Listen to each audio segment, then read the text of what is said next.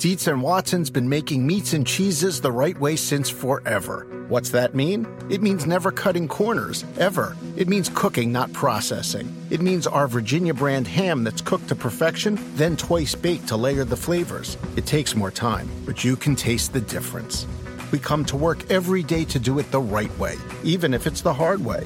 Because if it's not right for us, it's not right for you. Dietz and Watson, it's a family thing since 1939. An absolutely gorgeous day in Avondale, Arizona, and it should be. This is the biggest day of the year. The championship 4 will be decided. 5 drivers will be fighting for one spot. Green flags in the air in Phoenix. 312 laps, 312 miles on this very oddly shaped 1 mile racetrack. Comes the 4 of Kevin Harvick, won so many times at this racetrack. Well, the 42 goes by the 11 easily. Will win stage 1 in Phoenix. Over the tension, knowing what's on the line. There's an opportunity. Look how aggressive that is, how rough it is with Jimmie Johnson involved. With tires, they're done. Brad's looking for any ideas at this point. Here comes the 24 of Chase Elliott. Into the wall goes the 11. The championship hopes going up in smoke. Here comes the 20 of Kenseth. White flag goes in the air. A lap to go at Phoenix. The 45-year-old Vince is going to win at Phoenix.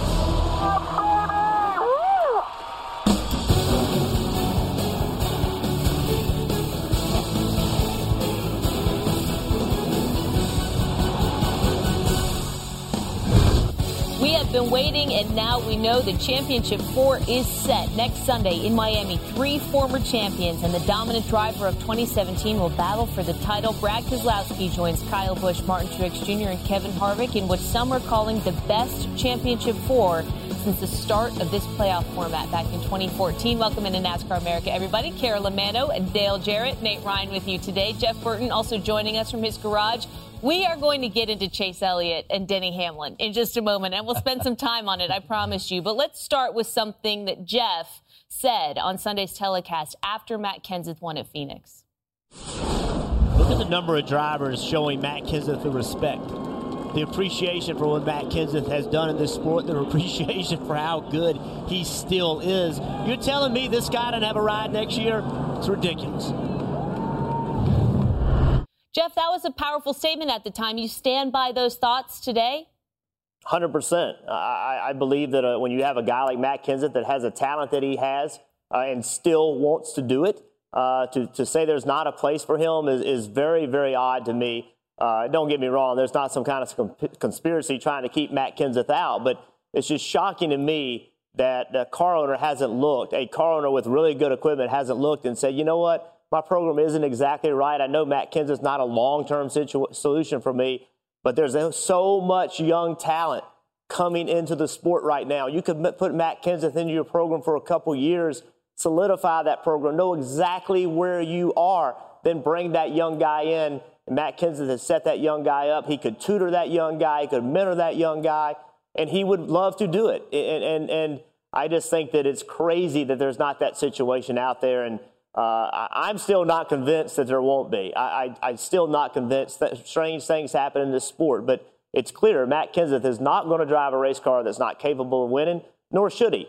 He's earned that right to do that and make that decision. And I just find it very, very odd that the sport's at a place where there's not a position for a guy like Matt Kenseth. The business side of this, Nate, came in so fast. And because of that, he has not had an opportunity to have that send-off moment that we've seen other Hall of Famers, future Hall of Famers have. Was this that moment? I think so, Carolyn. And he's lamented that, the fact that he came in as a contemporary of Dale Earnhardt Jr. They came in the same season, 2000, as rookies. Matt Kenseth actually was Rookie of the Year that year. And now they're both going out, it seems like the same year, but only one is doing it by choice, and one is getting the farewell tour and being feted.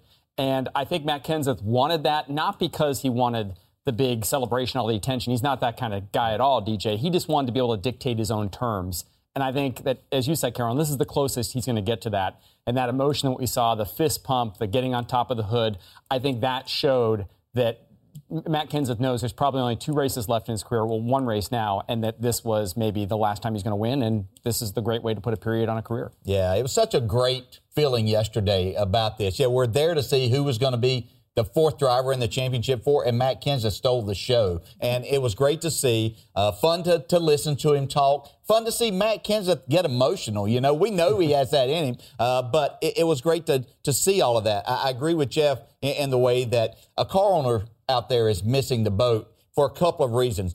Matt Kenseth, since he's come into this sport, has made every organization a better organization when he went there as a driver. He won races. He's been great for the sponsors. You can see he talked about the couple of sponsors that he's had with him for extended periods of time through his career. Not only has he made the organization better, but he's made the other race drivers better. So just as Jeff is pointing out there, if someone has a young driver that they want, that feels like they need a little bit of tutoring and mentoring along the way to get them to that point, then Matt Kenseth is the perfect person. Plus, who knows? He might win you a championship still, so somebody's missing out. Hopefully, as Jeff said, that opportunity might be just around the corner. It was a big moment and one that may turn the tide down the line. We're going to have more on the emotional win later. For now, though, let's dive into the Denny Hamlin-Chase Elliott issue. Here is how things unfolded on Sunday. Denny Hamlin all the way down, cutting the corner, trying to get by the 2. He does. He clears the 24, of Chase Elliott. Now Chase Elliott puts the bumper to the back of the 11.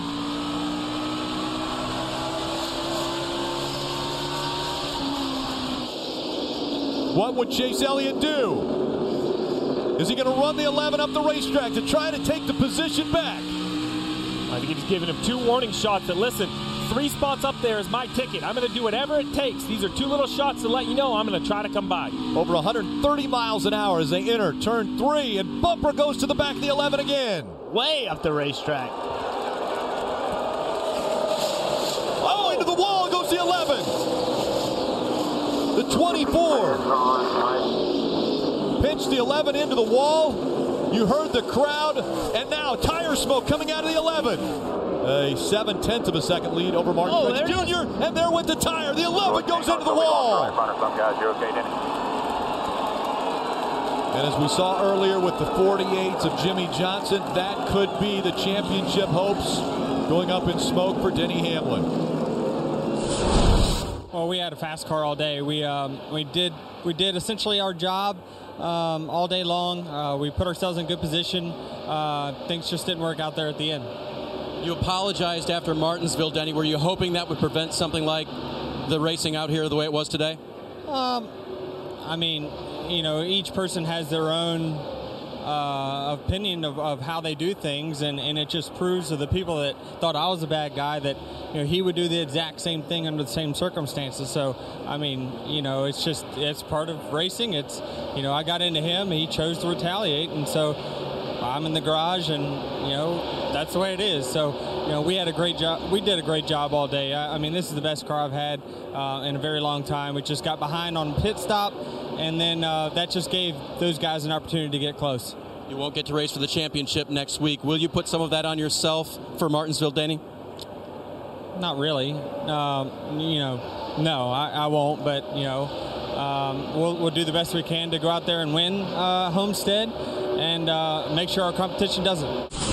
Such a bummer. We were so close to having another shot next week, but man, I can't say enough for my team and our Hooters Chevrolet this weekend. We fought really, really hard today and gave ourselves a chance. Our car was really fast on those short runs after a caution and after guys had put cycles on tires, and it fired off really good, and we had been pretty good on the short run all day and got really tight as the run went along. And once the rubber laid back down, I was just hanging on and hoping I could get to traffic before I started going away. But man, that is such a bummer. I was telling my guys, we'll get it right someday, or I'll get it right someday. We've had so many good opportunities, and you know, at some point we just got to close.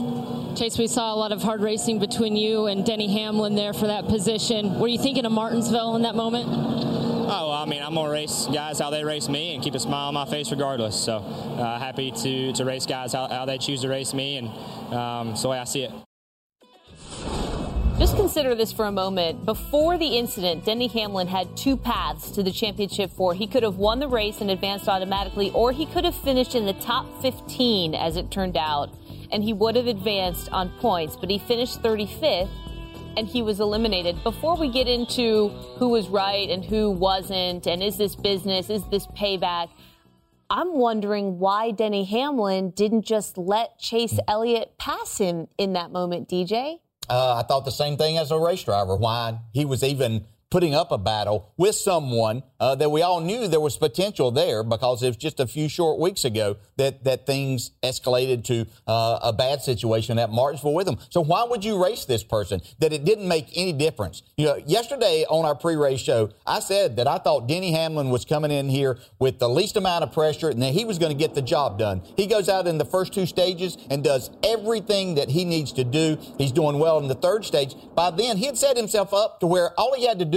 was beat the 2 car. So I didn't understand why he was letting the 24 affect him. If the 24 was going to pass him and take this and go on up and win the race, well, he couldn't do anything about that anyway. You couldn't hold him back right there. So just focus on the 2 car, which was what your focus was all day long once he had lost a little bit of the track position there. Didn't seem like his car was quite as good. But I don't understand why they weren't telling Denny more about, hey, this isn't your battle here. Your battle is back here, still behind you. That's all you have to worry about right now. And I think that's it, DJ. If you listen to the radio traffic on the 11 channel, there wasn't a lot of communication telling Denny Hamlin, look, Brad Keselowski is behind you.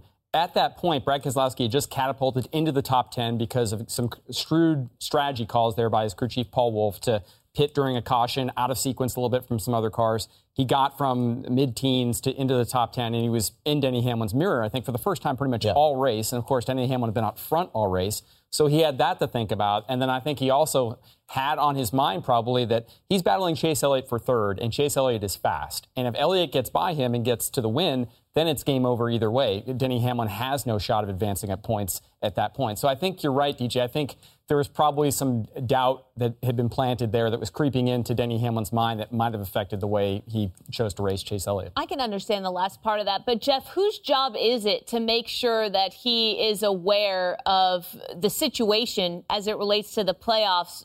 Is how much falls on him and how much falls on more radio communication to maybe say, hey, give this up?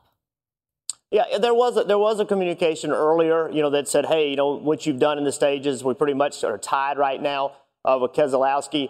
And I do wonder, when he saw Keselowski in his mirror, Nate's point was that, through pit strategy, Keselowski had gotten to where he was about 3 or 4 cars behind Denny Hamlin.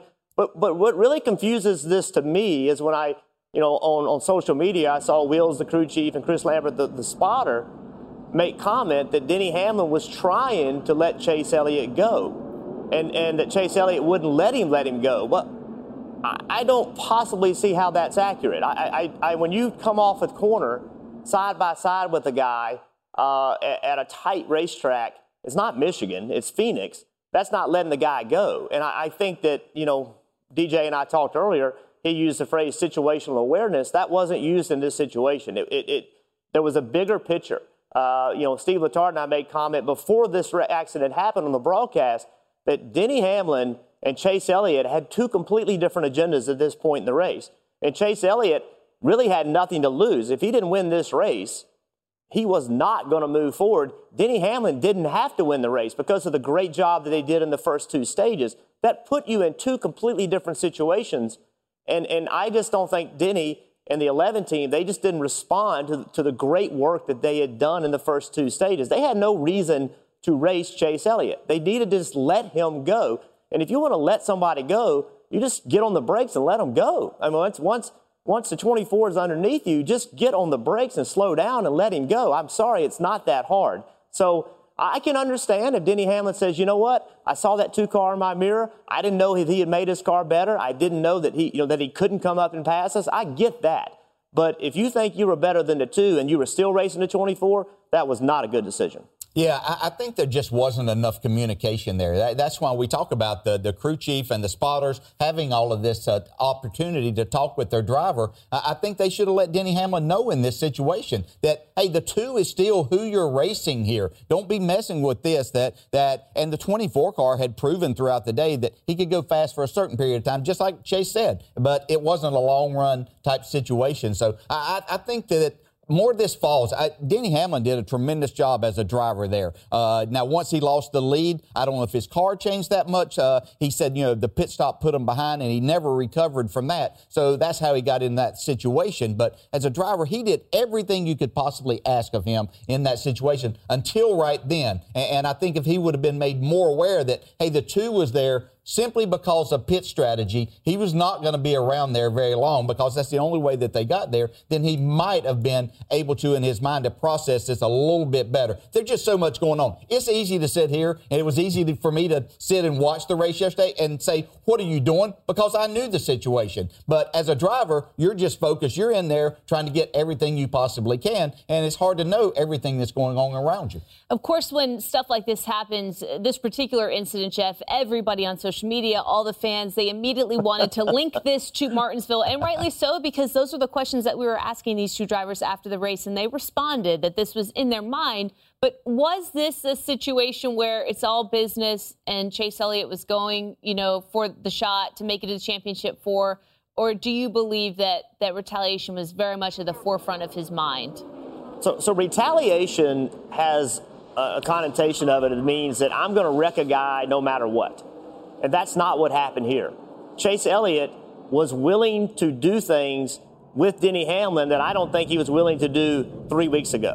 What happened at Martinsville, Chase Elliott felt like Denny Hamlin made the rules. Denny Hamlin was willing to push Chase Elliott into the corner in turn 3 at Martinsville, and Chase was not able to keep control of the car, and he wrecked.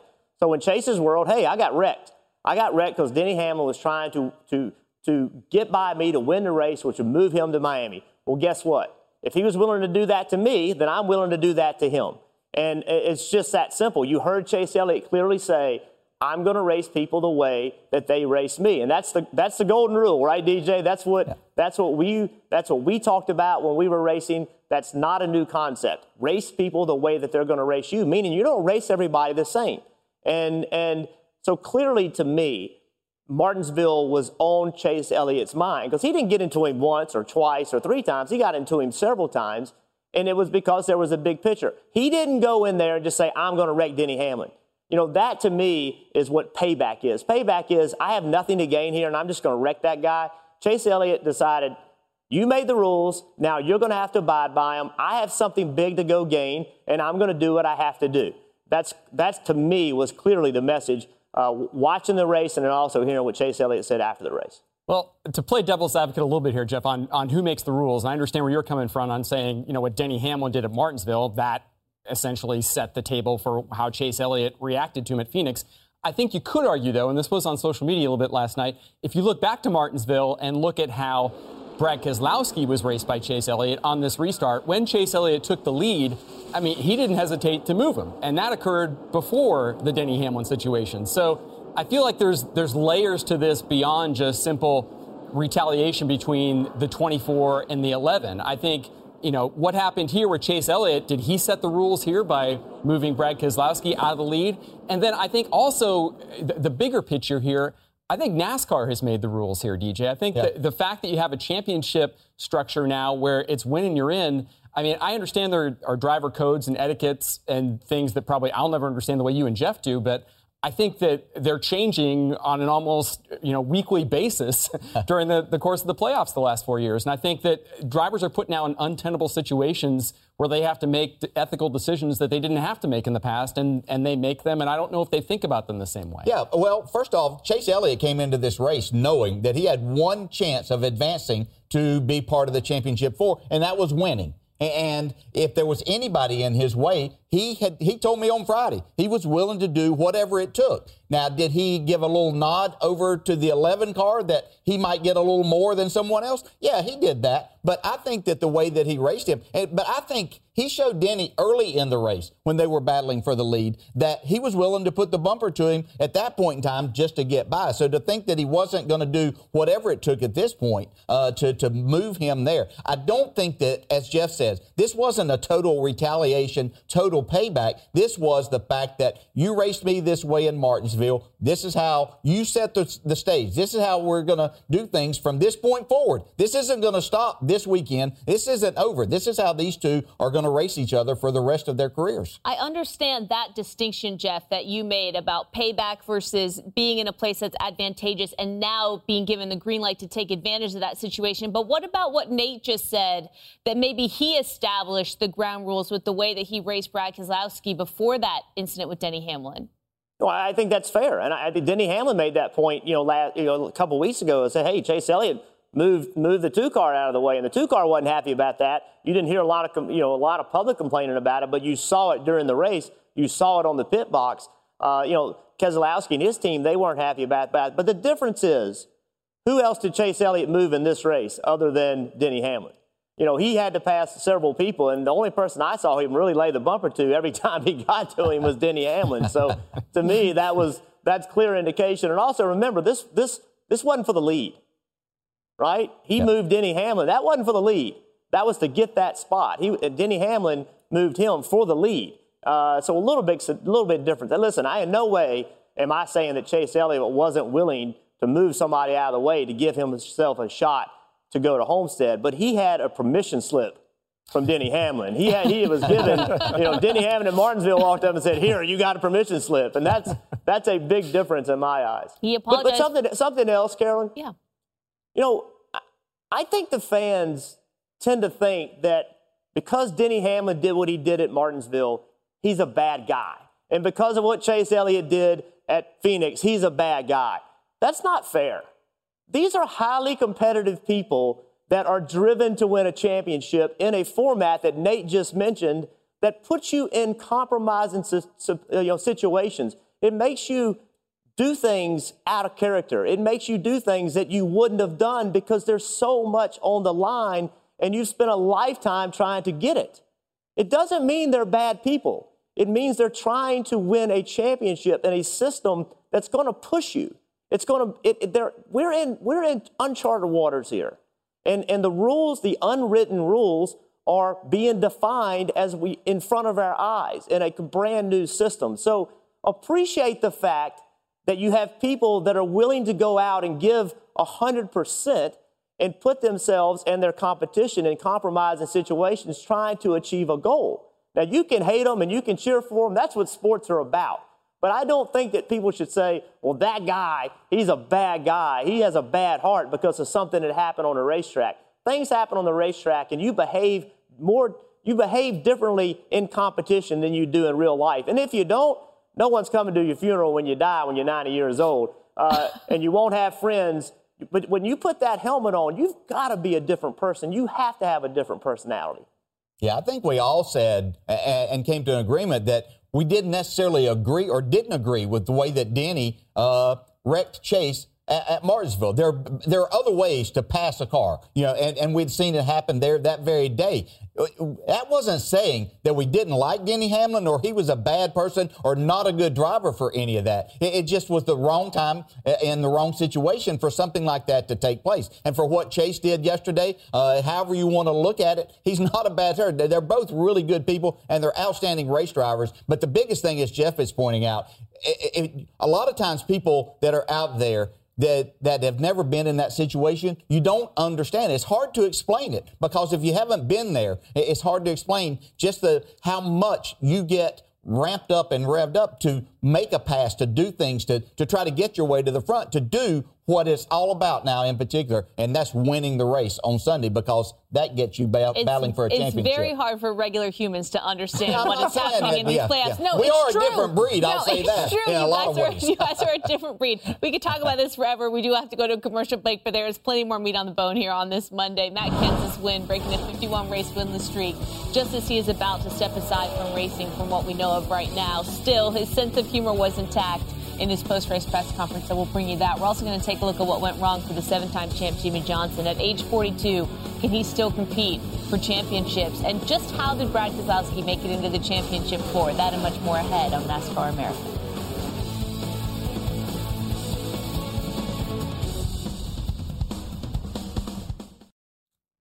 Wednesday night is rivalry night. It is an Original Six showdown. Ryan McDonough and the red-hot Rangers facing off against Patrick Kane and the Blackhawks. The Rangers have won a league-high 6 straight. That is this Wednesday at 8 Eastern right here on NBCSN.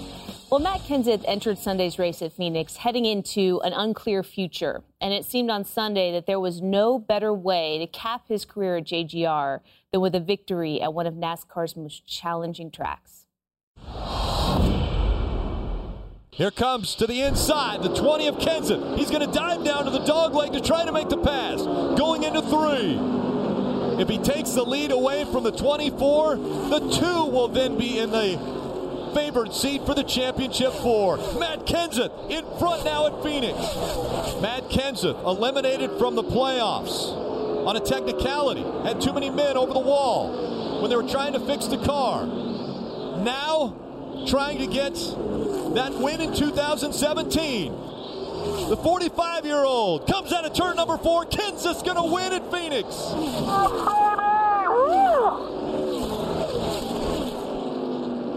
Chase Elliott came up, bumped the back of the 20, letting him know congratulations. And once again, Chase Elliott, a second-place finish. Look at the number of drivers showing Matt Kenseth the respect. The appreciation for what Matt Kenseth has done in this sport, the appreciation for how good he still is. You're telling me this guy doesn't have a ride next year? It's ridiculous. Kenseth earned his 39th career win and first at Phoenix in 15 years. Chase Elliott finished second for the 4th time in these playoffs and just misses out on Miami. Championship 4 drivers Martin Truex Jr., Kevin Harvick, and Kyle Busch all had top 10 finishes. Brad Keselowski finished 16th, but that was enough to advance to Championship 4. And Denny Hamlin had the dominant car, but that late crash ending his title hopes. Jimmy Johnson's bid for a record A title also coming to a disappointing end. Championship 4 was set at Phoenix. That was the big takeaway of the day, but the day belonged to Matt Kenseth with a very popular victory. And after the race, he could not hold back his emotions as he spoke with our Rutledge board. I don't know what to say except for thank the Lord. It's been an amazing journey. I know I'm a big baby right now, but just got one race left. Everybody dreams of going out a winner, so we won today. Nobody take that one away from us. It's a heck of a race with Chase there. Golly, just thanks DeWalt, Circle K, Toyota, all our sponsors, and JGR for a great 5 years. It's been quite the journey here the last 20, and thank you, fans. I appreciate it. Matt, to have that fan support all these years, to be able to get out here to get that win on your own, to do it like you did with this team, how does that feel? I mean, it's really indescribable, to be honest with you. So I was nothing could replace my first win. It was actually in the Busch Series way back when. We weren't expected to win. It was a special day, and the way this year has gone, I wasn't really expecting to win today either. So this is a special one. It means a lot. Thank you, guys. So Rutledge pointed out the fan support and also the fact that Matt Kenseth has raced with some of the greatest drivers that this sport has seen. He's raced with DJ, he's raced with Jeff, he's raced with Dale Earnhardt Sr., and the list goes on and on and on, Nate. As someone who's covered this sport for a long time, what do you think it means? How special is it for a driver to be respected by almost every other driver? Well, I think it's everything. I think that's what we hear all the time. We heard in the discussion, I think, about the Chase Elliott, Denny Hamlin situation as well. That's essentially what a lot of this comes down to. There are a few professional sports where I think you can determine not only your fate, but the fate of somebody else. And we see that constantly in NASCAR. And I think that having that respect can determine your success level a lot of the times. And I think Matt Kenseth has enjoyed great success level because of his talent, but I think also, DJ, because of the way he was so respected by his peers. Yeah, I don't think there's any doubt about it. He's a tremendous competitor. He's great off the track. We've seen his wit, and he's fun to be around. Unfortunately, everybody doesn't get to see that all the time. The other side they don't get to see, too, yeah, he's a very smooth operator on the track, but he can make that race car about 15 feet wide if he wants to do that, and he's tough out there. I'm not talking about the thing with Joey Logano of that. He's a tough competitor. We saw him hold off Kyle Larson just a couple of years ago at Dover. I think it was last year, as Larson was trying to get that first win. So he can do a lot of things on the track that you don't see normally, but as a competitor, you realize how tough a guy this is. But he's so well respected by everyone, and that does. As a competitor, you want that respect from your peers, and that showed up very much yesterday. Jeff, he is not free from controversy, as DJ pointed out, but still, even those that he is tangled with seem to really be rooting for him on Sunday. Well, listen, we've all done things that are controversial, and that just goes back to the passion and the energy that I just spoke about. Is that's what you do when you're competing against people every single week. Things are going to happen. But I was fortunate to be a teammate of Matt Kenseth, and I can tell you that in being a teammate with somebody, and Dale can agree or disagree with this, but when you are a teammate with somebody, you really find out who they are, because that teammate has to give something of himself for you to have some success.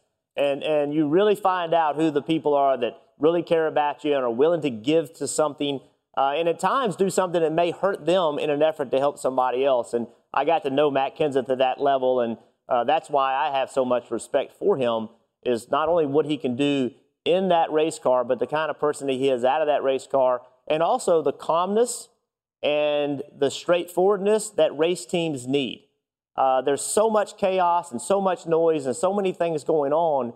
When the driver sits down in a meeting and says, look, here's the deal, and doesn't make a drama, doesn't have, just here's the problem, right? And then you can go to work. I think that is so valuable to a team, and Matt was always really good at that.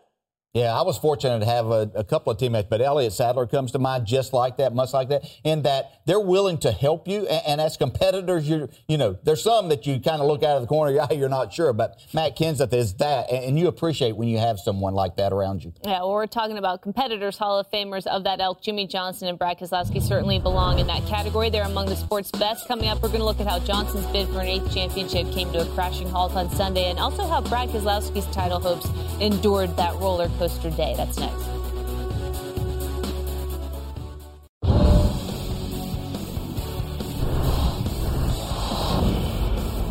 And the 48 is in the wall in turn 3. Oh, blew a tire. Jimmie Johnson, you see the damage to the right side of that car. The hood buckled up. Running 11th. Sound like on the radio he said he blew a tire is what I thought he said right there. And a lap away. One lap away from getting the caution. Just as that happened, there where the 48 blew that right front tire, he was having a discussion with Chad Knaus and Earl as they came to the end of the stage about running the top lane and asking how high to run. They said, go to the top, the ultimate top, and that's when he had the right front blow. They're going to be heading to the garage, guys. Correct me on this, but if they go to the garage, they're saying that's it. They're done. Yeah, the damage on the 48 is very severe. The whole right side is flattened up. I mean, no way this car is going to get repaired and compete for a win, which is the goal for the 48. So I think at this point, their day here in Phoenix is done, and the chance to win an 8th title has expired in 2017. Yeah, disappointed for sure. I mean, at the last couple months, we've been staying alive, and at this stage, with the round of 8 and then to the round of 4, you can't just stay alive. You got to be hitting on all cylinders, and we just haven't been there, unfortunately. Again, I'm very thankful for all the hard work that's gone into this and all the efforts from Chad and the team, but we just can't get there right now.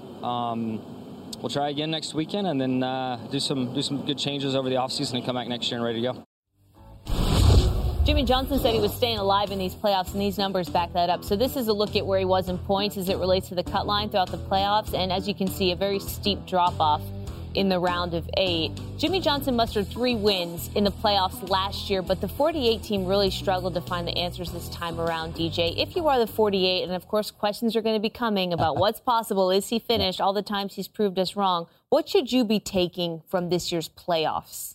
I think the biggest thing is that they continued to battle. And we didn't hear them throwing things out at each other, that Jimmy's blaming Chad blaming Jimmy, anything like that. They're still a tight-knit organization and group. And I think that's the biggest thing, because people are going to say now, I'm sure it's out there, that, hey, it's time for Chad to go.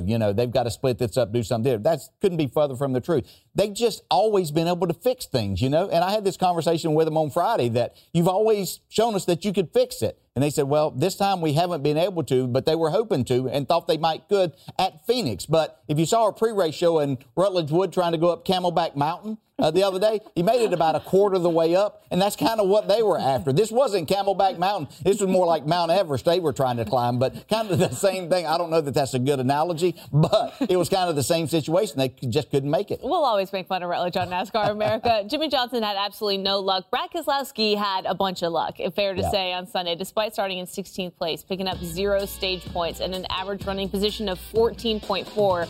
Brad Keselowski benefited from Chase Elliott taking out Denny Hamlin and then further benefited from Matt Kenseth passing Chase Elliott for the win. Brad K advances on points. Here's what he said after. Against all odds, he's in the championship 4 after the day today. You know, Roger is famous for saying you got to have speed, execution, and a little luck. Do you feel like you had all the luck on your side today, Brad? Well, we probably had great speed at Martinsville, great execution at Texas, and great luck today. You'd like to have all 3 of them on the same day. That's really how you win, but happy to get through. Not really the day we wanted to have to get through.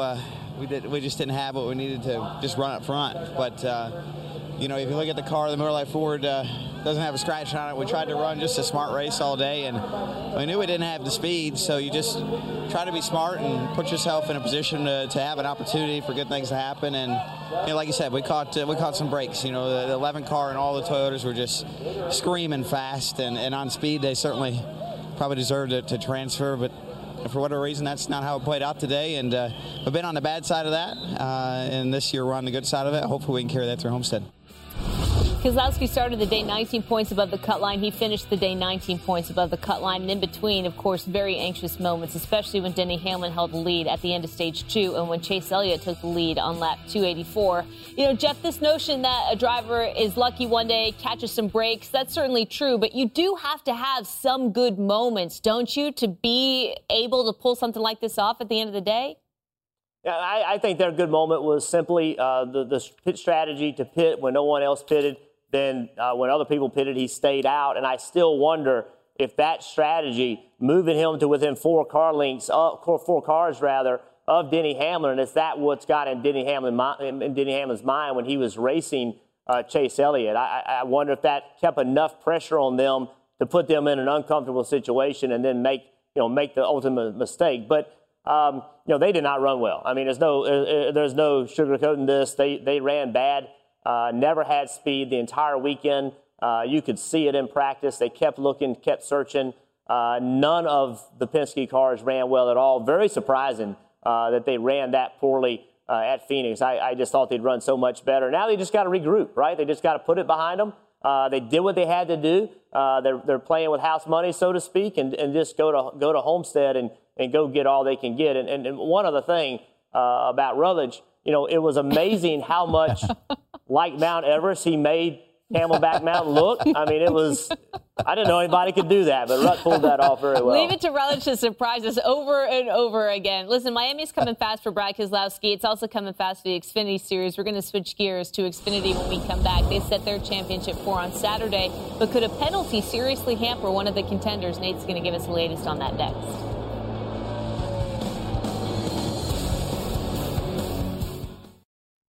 Championships in both the Xfinity and Cup Series will be decided next weekend live in Miami Saturday. The Xfinity Series 3 Eastern right here on NBCSN. Sunday at 3 Eastern on NBC, the final 4 drivers racing for the Cup Series Championship. This past Saturday, all 4 spots for the Xfinity Championship were still up for grabs. Junior Motorsports, which held 3 of those tickets, was actually forced to race with substitute pit crews due to some travel issues. Here's how that played out in the desert.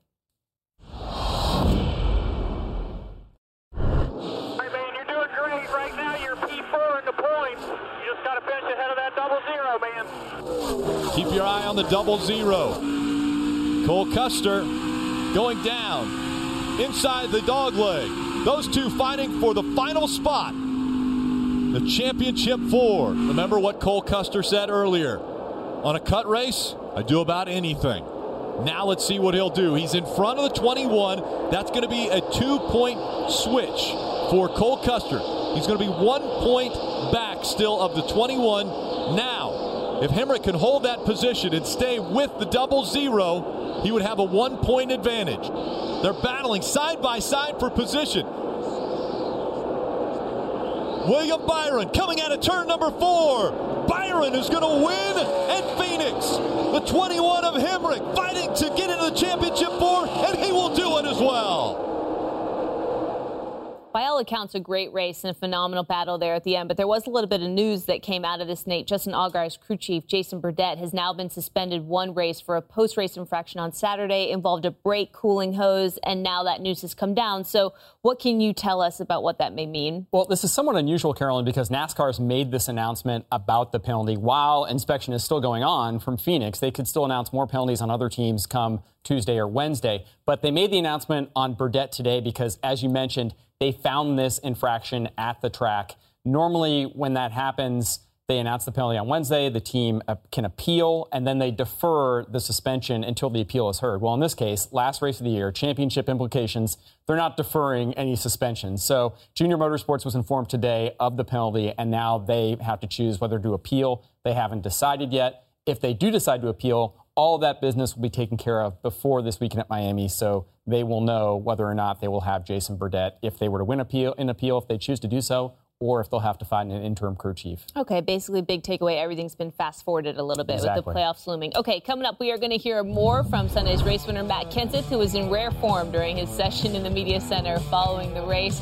Plenty of laughs, as you may expect, coming up.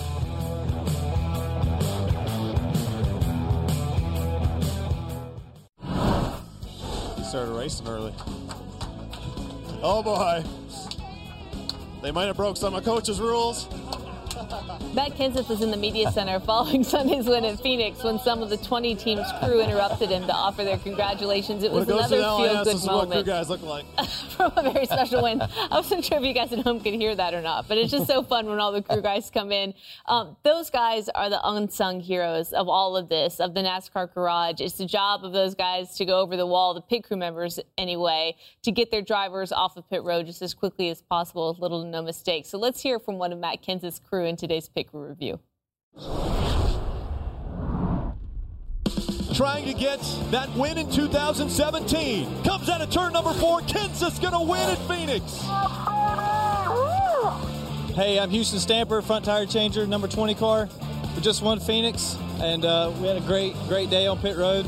We passed the 11 on our last pit stop. Got Matt to lead, which was awesome, and can't thank the guys I work with day in and day out. It's a great team win.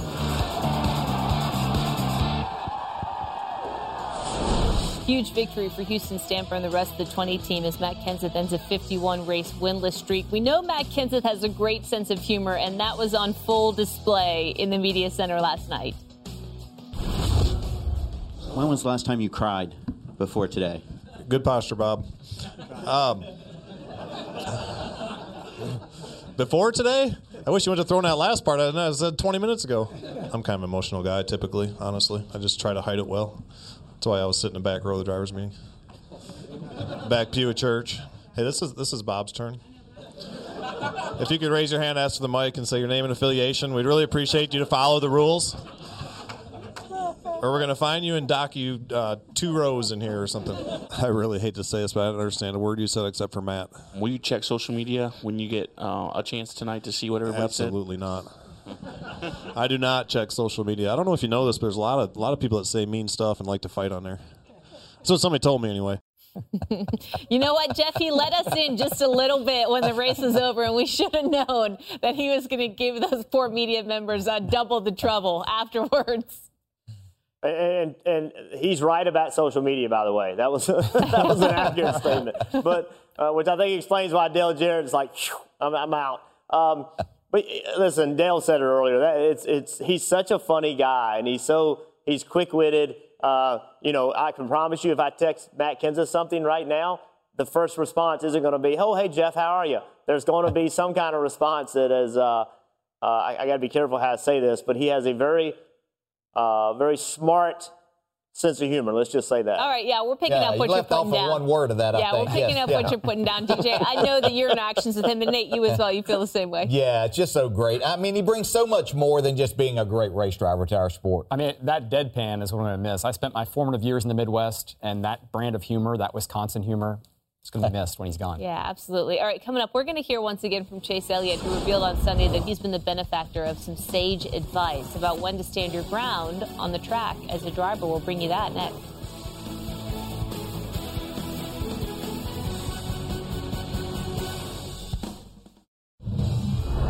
Welcome back, everybody. Great tweet yesterday on the left. Dale Jr. congratulating Matt Kenseth back in 2000 on Kenseth's first career win at the Coke 600. And then on the right, Jr. congratulating him yesterday on what could be Kenseth's last career win. You know, we've been tracking the 8 greatest moments of Jr.'s career.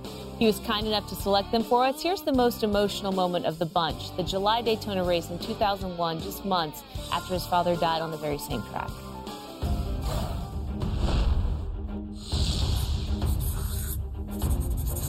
In honor of your father, what would it mean to you personally to win this race, Dale? Well, I know he's had a lot of success here, and I'm looking forward to maybe having the same kind of success. To the outside for the lead in turn 4. Dale Earnhardt Jr. rockets to the front at Daytona. Listen to the crowd. Here they come. It's going to be Dale Earnhardt Jr. using lessons learned from his father to go from 6th to 1st and score the victory in the Pepsi 400. That's unbelievable. Love you, man. You did it. That was beautiful. Junior, you happy? I don't think there's anybody here that didn't want to see that. I dedicate this win to him. I mean, there ain't nobody else that I could dedicate it to, that it would mean more to me. That is a moment that those who are in the sport and those who love the sport will absolutely never forget. And though Junior is the most well-known, NASCAR's had many sons follow in the footsteps of their father. Chase Elliott is among them, and it turns out he has learned a thing or two from his father along the way. The battle with Hamlin and the contact, any result from Martinsville, or if Martinsville never happened, do you race the same way? Wise man once told me that he'll race guys how they race him, with a smile on his face. So that's what I did today. I raced him how he raced me, and that's the way I saw it. So that's about all I have to say. So wise man, your father? Doesn't matter. So the question there was the wise man, your father. You're one of racing's sons. I'm sure you picked up a thing or two along the way. Oh, many things. We don't have enough time here. I didn't listen to nearly enough of them. But, I mean, my dad, from the time that I was 5, it was basically the same thing. Treat others the way you want to be treated. That goes for same thing on the racetrack. Even sons, Jeff, when they're not listening, sometimes they're listening, right? Well, sometimes they're just watching and they're not listening, and that's when it's really dangerous. That's when you got to go back and say, "Hey, don't do that." Just a nice moment. Although maybe he will grow into having Matt Kenseth's personality on the dais, but Perhaps. for now, it's all business. Someday. Yeah. All right, well, that's all for NASCAR America. It was a good one today. We'll have plenty all week as we are getting to Miami faster and faster as the day goes by. But for all your news, you can log on to NBCSports.com/NASCAR. We'll be back Tuesday at 5 p.m. Eastern with another show. Thanks so much for watching. Plenty to talk about. We'll see you then.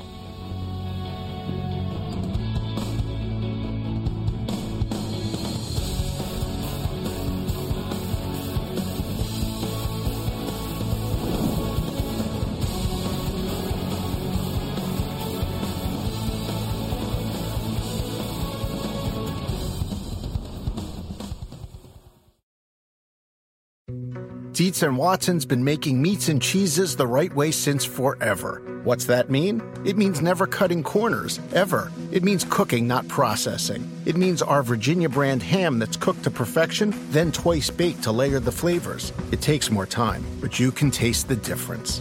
We come to work every day to do it the right way, even if it's the hard way.